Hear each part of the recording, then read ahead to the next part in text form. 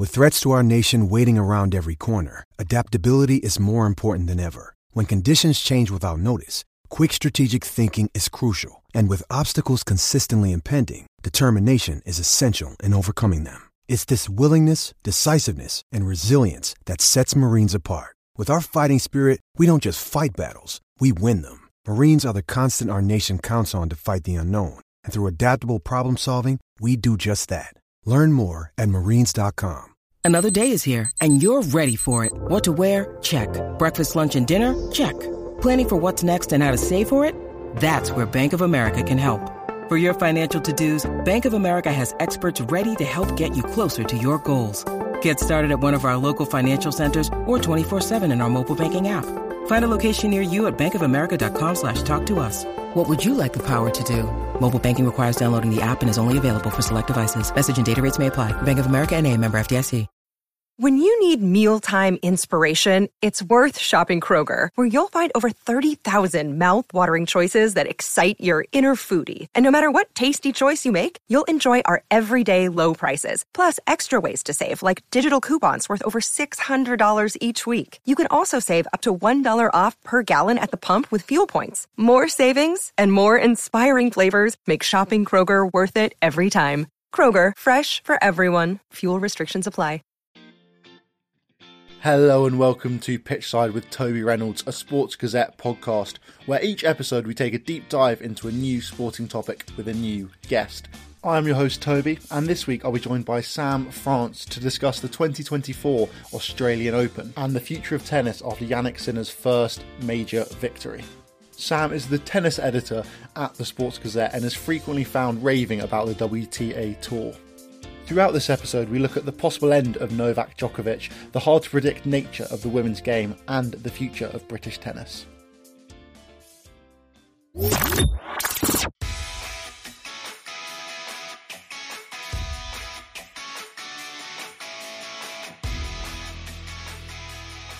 I'm now joined by Sam to talk a little bit about the Australian Open. How are you, mate? Yeah, good. Nice to be here, Toby. How are you? Yeah, good, thanks. I think you're the first guest who's maybe asked me that, so it's good to know that I'm appreciated. But yeah, no, I'm excited. I mean, we're going to talk a little bit about the Australian Open and maybe the future of the men's and women's games after what was perhaps a slightly, not controversial, but an unexpected victory. But first of all, Sam, what actually happened in the Australian Open? Yeah, I mean, it was a pretty exciting 2 weeks in Melbourne. I mean, I think the Australian Open often delivers, but in the same breath, often, at least in the men's, we arrive at the same kind of Djokovic masterclass and experience, sort of ending up with him just completely controlling the whole 2 weeks. But this time it didn't quite go like that. And I think it was a really, really exciting draw. And we had, Swiatek losing out in the third round. You had Rybakina losing out in the second round. It was a really kind of topsy-turvy 2 weeks where a lot of the big players ended up losing out quite early on. And then just a really impressive final in the men's with Sinner coming down from 2 sets with, Medvedev going through this awful episode once again where he leads 2 sets and he looks in control.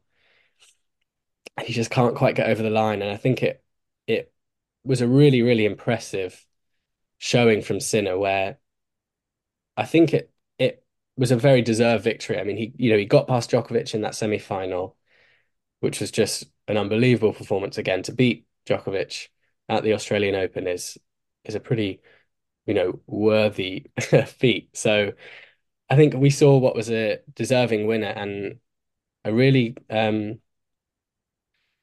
think he's laid a bit of a marker down, Sinner. It was just a staggering display, I have to say. He just hits that ball so well. I don't know how half of them even stay in the points, but yeah, I think one of the better Grand Slams we've had for a long while.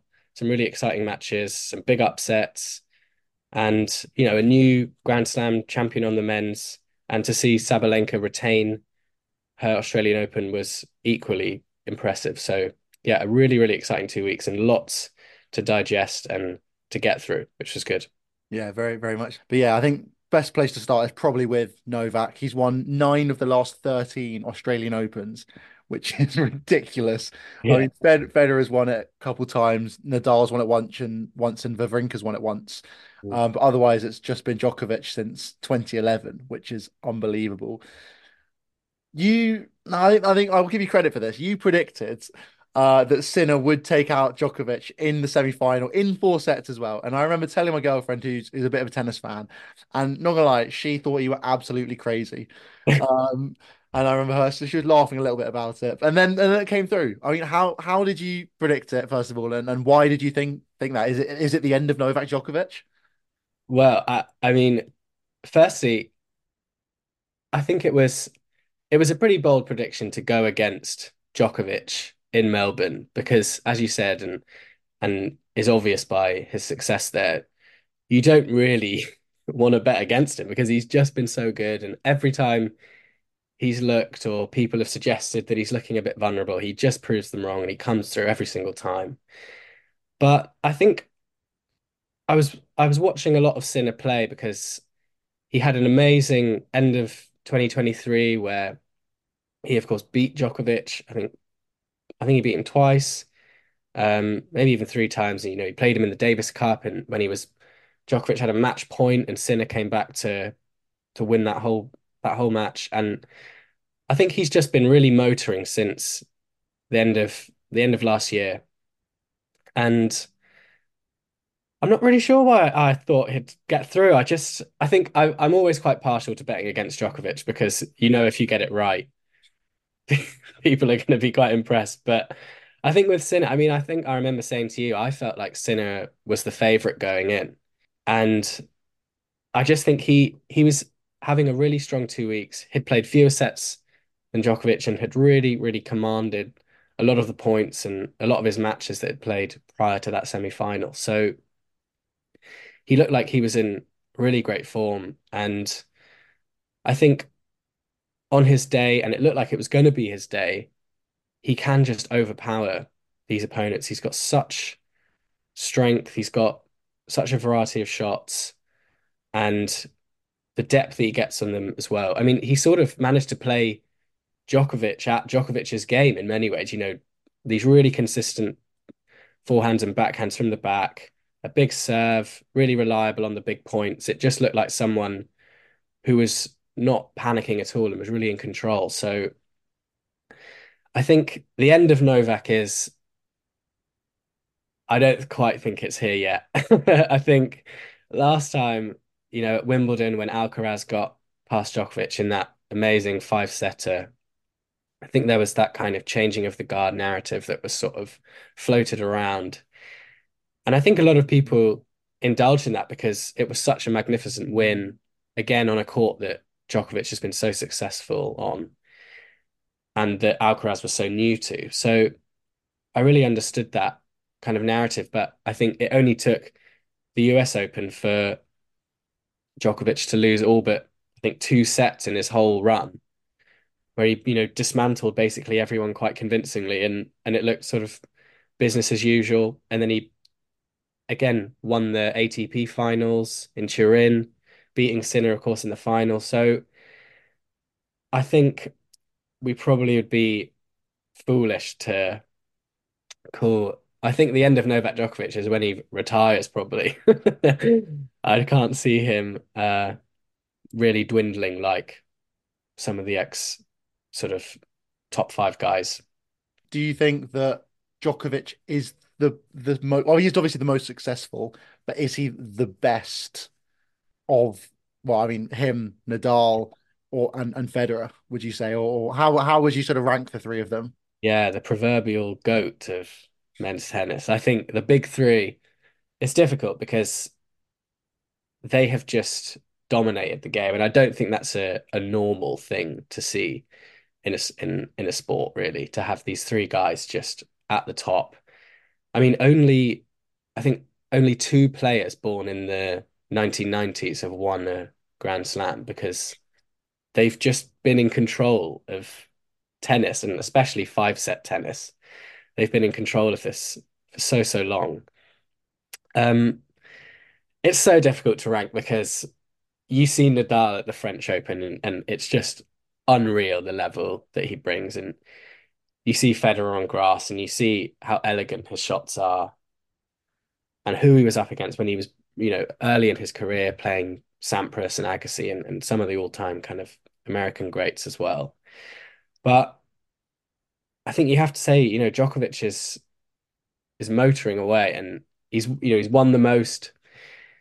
He's won pretty much everything. I think if he manages to get the Olympics, if he manages to win the Olympics in the summer, I think it's going to be a pretty hard sell for anyone to kind of strip his GOAT title away from him, because he really is an impressive player, and he's beaten Nadal and he's beaten Federer, and he's beaten Nadal at the French, he's beaten Federer at Wimbledon. And while it sort of pains me to say it, because I think out of the top three, he's probably my least favorite.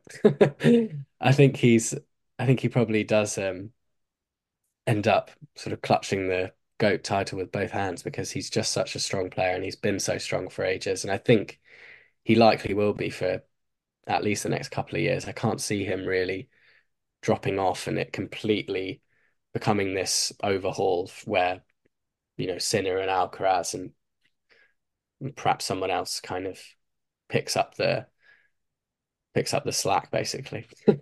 Yeah, I mean, he is unbelievable, really. I don't think there's any which way of describing it. And what he's only he's 36, to be fair. He's a lot older than I kind of thought he was. He's been around for a long time. Mm. But yeah, I mean, and I guess when you kind of think about it, there wasn't that long of a period where he was at the top of his game and Federer was at the top of Federer's. There was probably only a couple of years, because Federer's almost, what, 10 years older than Djokovic?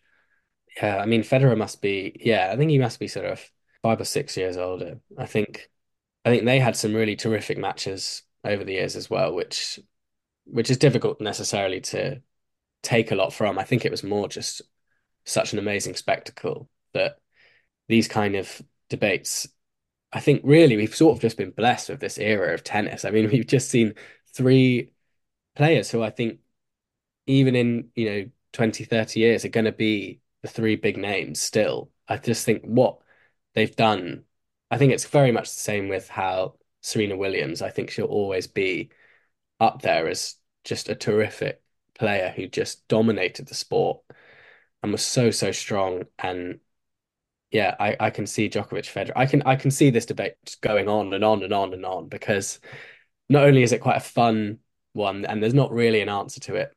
I think a lot of us have just been able to enjoy this era of tennis and see these guys play and see these guys play against each other. I mean, I always think you got to feel sorry for poor old Andy Murray, because any other sort of 10-year period and he would have walked to a handful of Grand Slams, and he's only come away with three. So, again, to get three off these guys is quite something, but it just shows the level that they've been at for, near on kind of 20 odd years, that they've managed to effectively silence the sort of original kind of next gen of your sort of Zverevs and your Tsitsipas and even sort of your Medvedevs, really. They've not really managed to push on like a lot of people really expected them to. So I think, yeah, end of Novak, I think I'm not gonna I'm not gonna say that. I think he's got some time left. Yeah, I mean, the one thing Andy has though is two gold medals that none of the others have. I mean, Nadal has one, even Zverev has one as well. So I mean, you can always hold that over the rest of them, I guess, which will be, I guess, is a consolation prize, perhaps. Yeah, I mean, I think you could. I remember um the Olympics, maybe the year, maybe last Olympics or the previous one. Djokovic was just in completely distraught, having lost out. Um, not being able to go for that gold. I think if he can manage to get that, it'll probably end up being that'll be the moment, I think, in his career when he thinks, right, maybe I have sort of done it. And I think he's also been subject to this whole debate going on around him and often being placed third in it.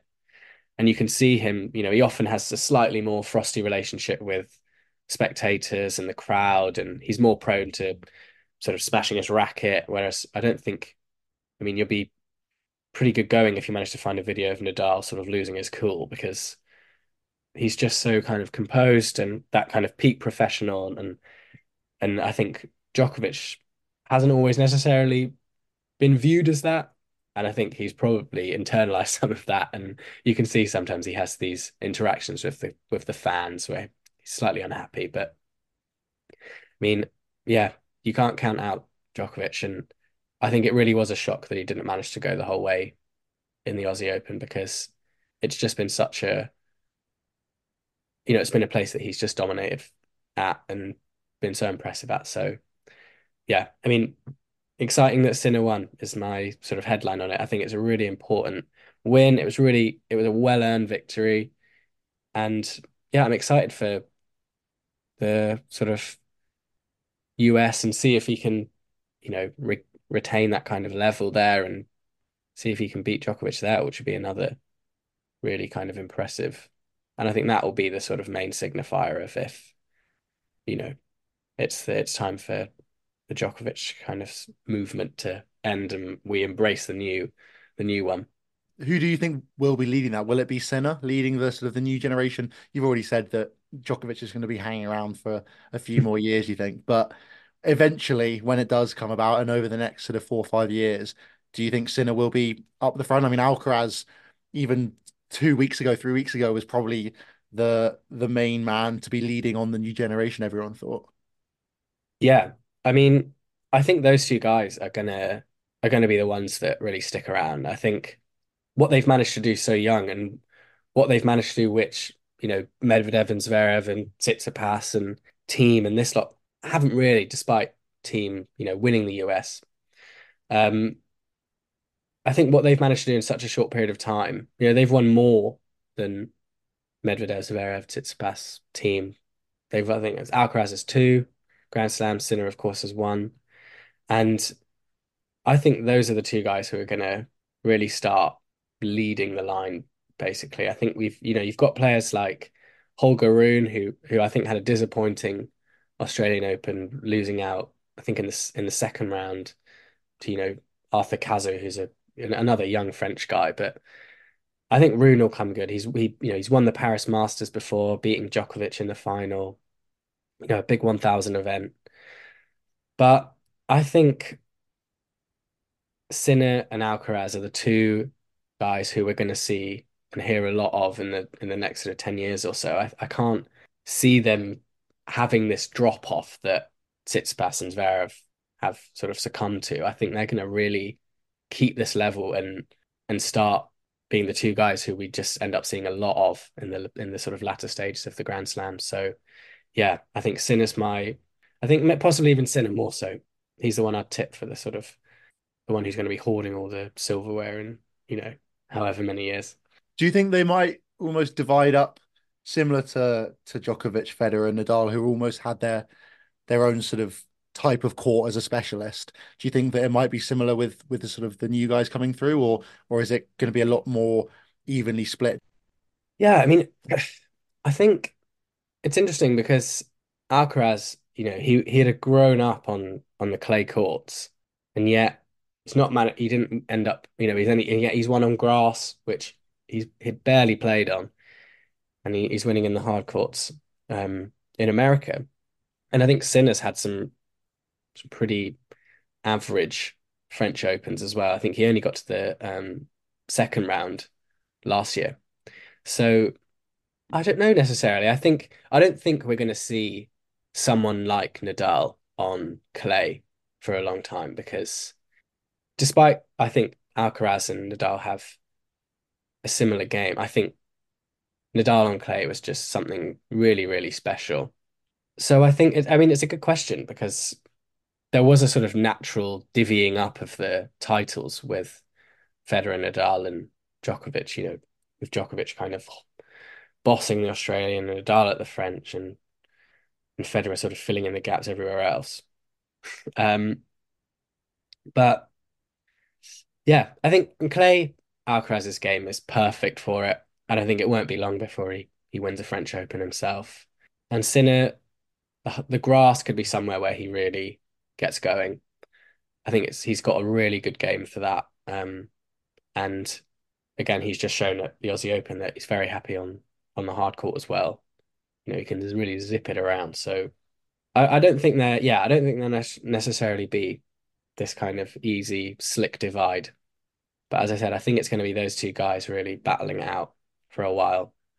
I'm not sure on the current tour who's going to sort of bridge that gap between those two guys. I mean, even if you look at the top four now, you've got Djokovic, Alcaraz, Medvedev, and Sinner, and they're about 3,000 odd points away from fifth. So they're already, establishing themselves as the strong players. I really wouldn't count out Medvedev from the future as well. I mean, he's a versatile player. He's got a weird style. I mean, I think that I saw something where someone was saying it was the skinniest Australian Open final they've ever seen, with these two sort of gangly players sledging it out. I think we're gonna see a lot of really good tennis is what's exciting. And I think there was a lot of concern about who was really gonna step up to the plate once Federer had sort of gone and Nadal's going and Djokovic is likely on his way out sooner or later. Of course, Murray, basically becoming a sort of bionic man. I think we're seeing the new generation, the sort of next generation, and I think there's some real potential there for some epics that we've been fortunate enough to witness over the last 10, 20 years. So lots to be excited about. Yeah, hopefully the future tennis looks strong.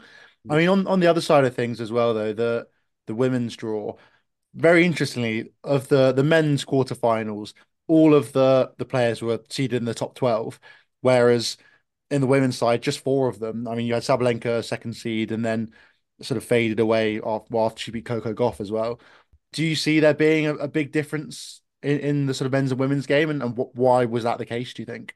Yeah, I mean it's a really interesting one. You can it's so difficult to predict who is going to win a women's Grand Slam event. And yet I think a lot of people, despite the kind of chaos that ensued before, Sabalenka ended up becoming a pretty comfortable victor and one that a lot of people thought, was the case originally. So it was weird because you had this sort of whole backdrop of upsets and shock results and Swiatek going out in the third round and Rybakina going out in the second and von Marketa Vondrousova who lost in the first round but won Wimbledon in the summer.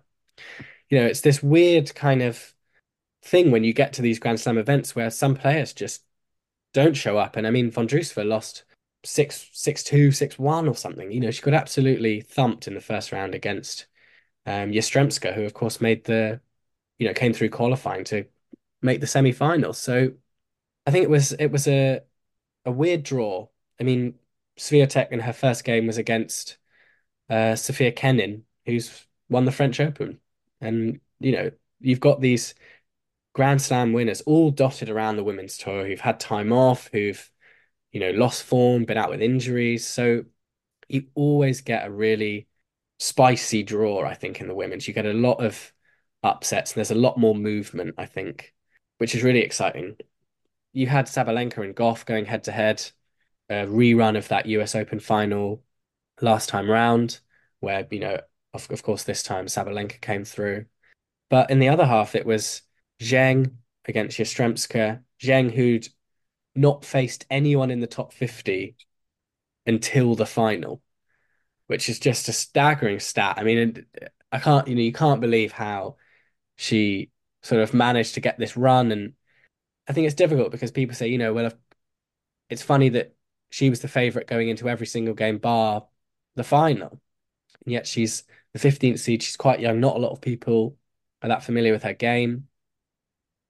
But you can only really play, the player in front of you. And I think she really handled herself well, but was just ultimately kind of outclassed in the end and out hit, which is basically the sort of conclusion that most of Sabalenka's, opponents get, which is they're just not quite strong enough, can't outlast the kind of, bombardment of these shots that Sabalenka just rains down. So it was a chaotic 2 weeks in the women's draw with a lot of upsets. I mean, I had Rybakina quite up there as someone who I thought could go quite deep into the tournament, and then of course she lost out in that kind of marathon 22-20 third set tie break against Blinkova.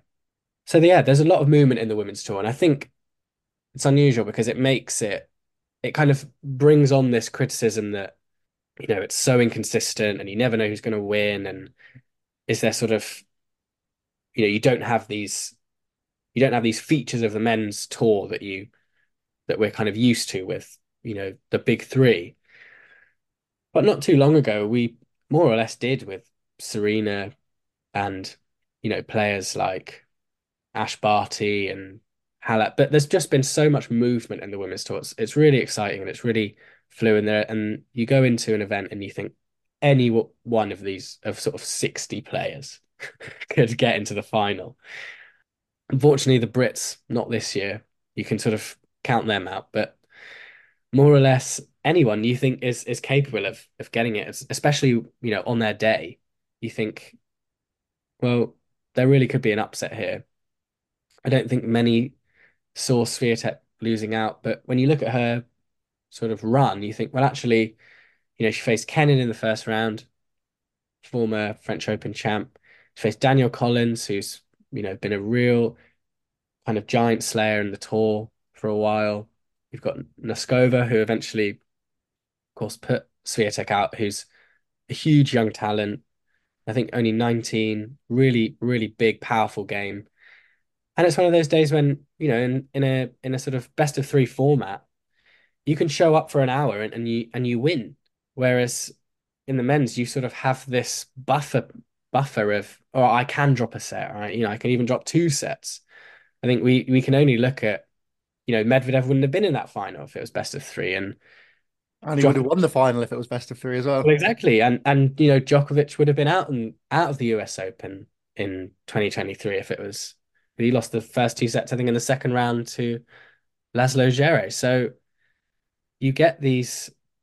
I just think there's just a sort of structure in the women's game where there's a sort of proneness to upsets occurring. It doesn't necessarily speak of a sort of lower quality or anything like that. I think you actually get this really, really widespread quality, which is so brilliant and so exciting. And it's exactly why I think, the women's tour are so exciting to follow. Because there aren't as many guarantees. You don't get these, it's probably going to be Djokovic and it's probably going to be, the last four, Djokovic, Medvedev, Sinner, Alcaraz, they're sort of, and sorry, and Zverev rather. These are the sort of four or five guys that you expect in the last stages where you would have been hard pressed to find anyone who put their money on Zheng and Yastremska to make the semis. So, and yet we got two really great semis. It's strange seeing how many seeds fall in the early stages, especially seeds who've really established themselves as top 10 players, with Ons Jabeur making the Wimbledon final 2 years in a row and then losing out to 16-year-old Mira Andreeva love 6-2. Just an absolute hammering, and Vondrousova, Wimbledon champion, going out in the first round. Swiatek, Rybakina, Sakkari, all these people. I think it maybe shows how good as well Serena Williams was that she managed to win 23 titles, which is absolutely crazy. I mean, of any of the sort of modern players, you've got Venus won seven at a similar time. Swiatek's won four now, Barty won three, Osaka won four. No one else since Williams has retired has won more than four, which shows how unbelievable she was. It's funny because the era of Djokovic, Federer, and Nadal has made a lot of people sort of expect this this idea that the same people are going to keep winning. When if you look at last year, even in the men's, you've got the last three Grand Slams have gone to Sinner, Djokovic, and Alcaraz. But even then, we've got three different names. Whereas, Sabalenka's featured in the final of the US. She won the Australian Open. She won it again this year. She had a bit of a run at Wimbledon. So it is a strange one. I think as we continue in the men's game, once Djokovic basically finishes up, we're going to get a real kind of exciting pool of players who can make these runs. I think even in the USA, we've sort of been it's been flirted with a little bit with, Ben Shelton getting to the semis at the US and Zverev kind of forming this comeback this time at the Aussie Open. So you're right, it speaks of Serena Williams' kind of dominance and quality that she's managed to win over 20 Grand Slams when no one else has really managed more than five. And it's similar with the men's, Djokovic, Nadal, and Federer have hoarded the lot with, Murray getting a couple, Del Potro, Cilic, Wawrinka sort of managing to, feed off the scraps.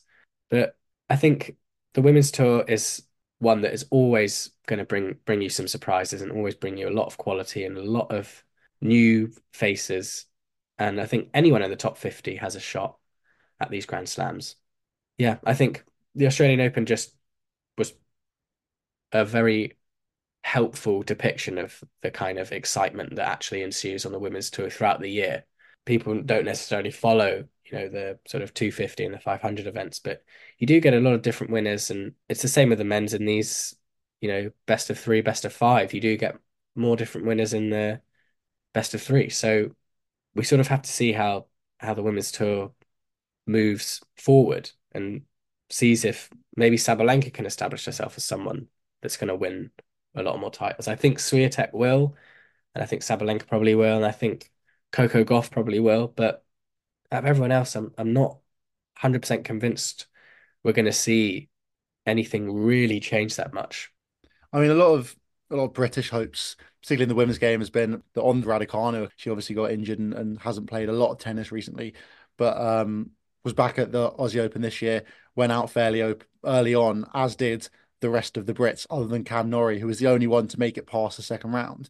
Do you think that the sort of the future of British tennis, now that Murray sort of went a few years ago or has kind of gone off with all of his bionic parts, as you've already mentioned, do you think that British tennis is going to be struggling for a sort of champion over the next few years, or might Raducanu make that step back up, or Cam Norrie as on the men's side? Yeah, I mean, I was really impressed with Norrie at the in Melbourne. Actually, I think he beat Casper Ruud, and he managed to beat Casper Ruud at nearly everything Casper Ruud's good at, and he had such a sophisticated game plan. I mean, I really didn't have particularly high hopes for Norrie coming in. I sort of averted my attention more to Jack Draper out of the Brits on the men's side. So I was impressed with Norrie and his run, and I think it was tough. It was tough, how he went out, losing in that, fine fifth set tiebreak to Zverev, who of course went on to, narrowly miss out on the final. So it was a pretty impressive, three or four matches from Norrie. Draper, I think he was, slightly lower ranked, and I think he's going to be one that's going to climb up those rankings. He's a really, really neat, smart player for someone who's only 21, 22. So you've got, at least on the men's side, I think that's where we probably ought to be kind of keeping tabs on, especially Draper. I think he's going to be one that can really push on. And on the women's, yeah, it's difficult, really. Raducanu just had that unbelievable 2 weeks, 3 weeks even, going through qualifying and the US Open. And no one's really managed to find that since. You know what I mean? She's, of course, been injured and been subject to various coaching issues and, recurring injuries. So she's been more or less out sort of since then. But I think it was a pretty classic and almost typical display of a lot of these Brits, where they completely have the quality to overcome a lot of these players on the tour. You've got Jodie Burrage, who's really, really strong player, got a lot to her game, really powerful, and even herself kind of admitted after losing out that she more or less just tightened up and kind of lost her cool, stopped winning the big points, and just couldn't quite manage the emotions and the high stakes and the intensity that Grand Slam tennis brings. And of course, Katie Bolter, I think she lost out to Zheng, who of course, ended up forging a run to the final. I think it's just there's this inconsistency in British tennis at the moment, which is not necessarily unusual. I mean, before Murray, you had Tim Henman establishing himself sort of in the majors, but not really coming close to what Murray's done. And I think we are all in a sort of Andy Murray come down where we do expect a lot of our Brits, and they can't always sort of deliver, frustratingly. I think I think it's difficult because Jodie Burrage played today in one of the tournaments off the back of the Aussie Open, and lost out in the first set and came back to win 2-1. Showing a lot of grit and a lot of character. So they all have it in them to play this really strong tennis and challenge these big players. But it's a tough one. I think Raducanu is an interesting one, of course, because we've seen how good she can be. And I think a lot of us are just sort of holding our breath that she can come back really strong, remain injury free, and kind of find that form that she had in America. I don't know if it's necessarily going to lead her to another Grand Slam, but it'll be nice to have a player who's getting to these later stages in Grand Slam tennis, is playing a lot at Wimbledon when we all sort of discovering who Emma Raducanu was. It was this just brilliant moment, and there was such a amazing feeling that I think a lot of tennis fans got at seeing a female player, female British player, doing really well and playing well. And then of course it only took her a couple of months to go to the US and have that kind of historic run where I don't think she dropped a set. So we've got to be patient with our Brits, and I think there's a lot of good. There are some young players coming through who we really have to keep an eye on. So I think at the juniors, we had the junior doubles. We had Hannah Klugman and Mimi Zhu who got to the semis, sort of narrowly losing out. And these are two players, I think, Klugman's 14, Mimi Zhu's 16. They're playing some really, really high level tennis. Klugman, of course, won the Orange Bowl, which is more or less seen as an equivalent to a Grand Slam kind of level of course, juniors. There are people coming through, as there always will be.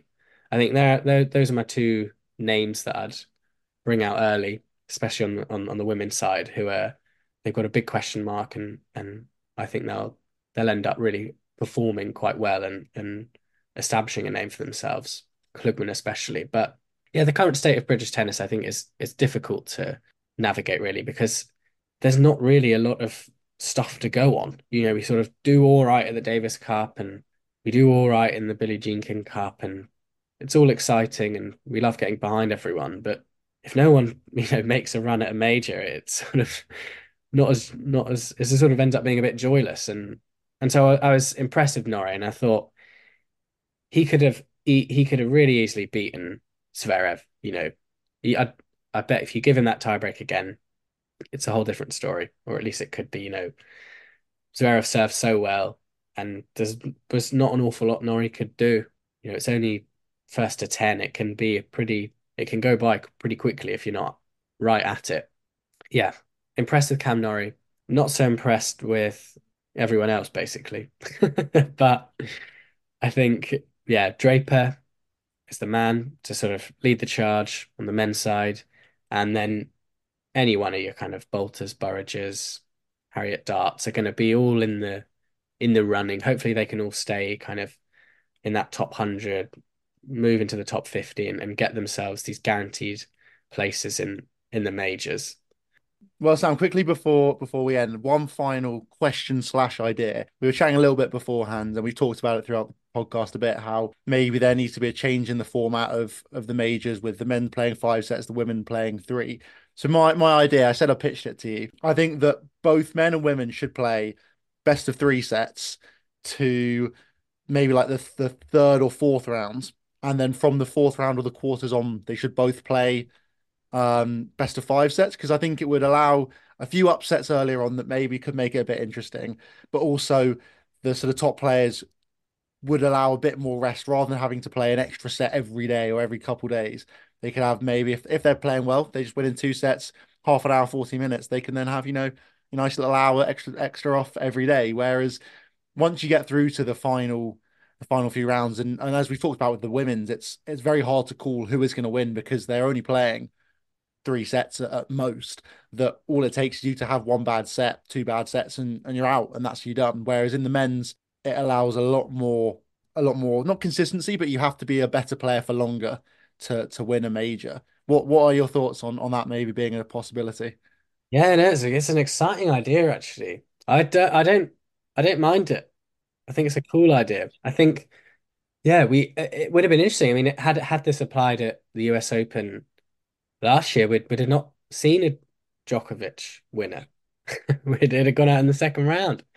So I don't really know what it would end up doing. I mean, it'd be strange because no woman has had to win a best of five match at a major. So to have both the men and the women playing these best of five games, I mean, it would also help with a lot of scheduling earlier in the tournaments. We wouldn't see these, Medvedev sort of larking about at 4 a.m. in Australia, keeping everybody up. I mean, you can even point to Medvedev specifically. I think he spent over 24 hours on court in total, and that's over sort of seven odd matches. So he spent an awful lot of time playing. I think he'd be rather grateful for your idea, despite the fact that it would likely have seen him drop out much earlier than he'd have liked. I feel like it could maybe a lot of the sort of top seed players would like the idea of it until they end up losing in the first or second round of matches, which they feel like they wouldn't lose normally. Yeah, I mean, in qualifying for these majors, I think they're all best of three. And of course everywhere else on the tour, it's best of three. ATP finals, it's best of three. So it's not an unusual format. And I mean, I do very much doubt that they'll ever adopt it. I think we get these five-set thrillers that everyone just loves, and I think having them change around would sort of just end up muddling up their tennis powers. That they wouldn't want it, I think. But I think it's an exciting idea because it would almost act as a kind of more fast-paced, exciting format where, oh, that's interesting. So and so's been, knocked out. And I think it'd be strange because you would still get as many up. I mean, at least in the women's, they're of course best of three anyway. So you'd still get these up. I mean, Rybakina, Swiatek, Jabeur, Vondrousova, they'd all still be out under this sort of proposed system. I don't hate it, Toby. I think there's legs to it. I mean, it'll be a pretty hard sell, I think. Do you think it would be more likely that maybe the women just play five sets in majors, or do you think that will never happen as well? Because I think part of my thinking was the fact that you never get these five-set thrillers in the women's game, which would be fantastic to see because they never get this opportunity. Yeah, I mean, I don't think they're going to take away five sets from the men anytime soon. I think there's always this kind of dialogue that happens throughout the season, really, and especially around Grand Slam time. That maybe is it that Djokovic is winning because he's best of five tennis player, and the answer is probably yeah, he is. You see him just outlast, and his experience kind of prevails in the end, and he gets through these games and gets through these matches against players that can play well, as for 2 hours. They can play brilliantly for 2 hours, and he holds on, and it just doesn't take much for it to flip, and ends up walking the last three.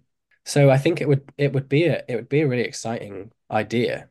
It's difficult because you don't necessarily want upsets for sort of upset's sake. It's nice to see the top 4 or 5 players in the semis of a major because they're the players you want to see, really. I don't know how they'd adjust it. I think there's always work to be done on the tennis tour. They want to sort of shake things up every now and again, but I think they sort of slightly talk a bit more than they do in terms of shaking tennis up. It more or less stays the same. They occasionally try and sort of, do a flashy, gimmicky tournament at the end of the year or whatever, but I don't think I think 5 sets in the men and 3 sets in the women is probably here to stay. Maybe we'll have to set up our own tournament, Sam, and we can implement it and show everyone else what they're missing out on. Yeah, well, exactly. There's only opportunity here rather than we're not going to go to the ATP and get rejected. We're going to make our own kind of breakaway. The PTA, it's the way forward. Yeah, Uh, we'll have to see. Exciting times. yeah, very much so. Well, thank you so much for coming on, Sam. It's been great hearing all of your insight about the Australian Open and looking forward to the future of tennis. Yeah, no problem. It was brilliant to speak about it. It's a busy 2 weeks, so it was great to be able to digest it on here with you. Thank you all so much for listening, and make sure you head over and follow us on social media. It's at pitchside_podcast on Instagram, Toby Reynolds 10 on TikTok, and Toby_Reynolds 10 on Twitter. Head over to the Sports Gazette website to read articles from all of our pundits and writers here at the Sports Gazette.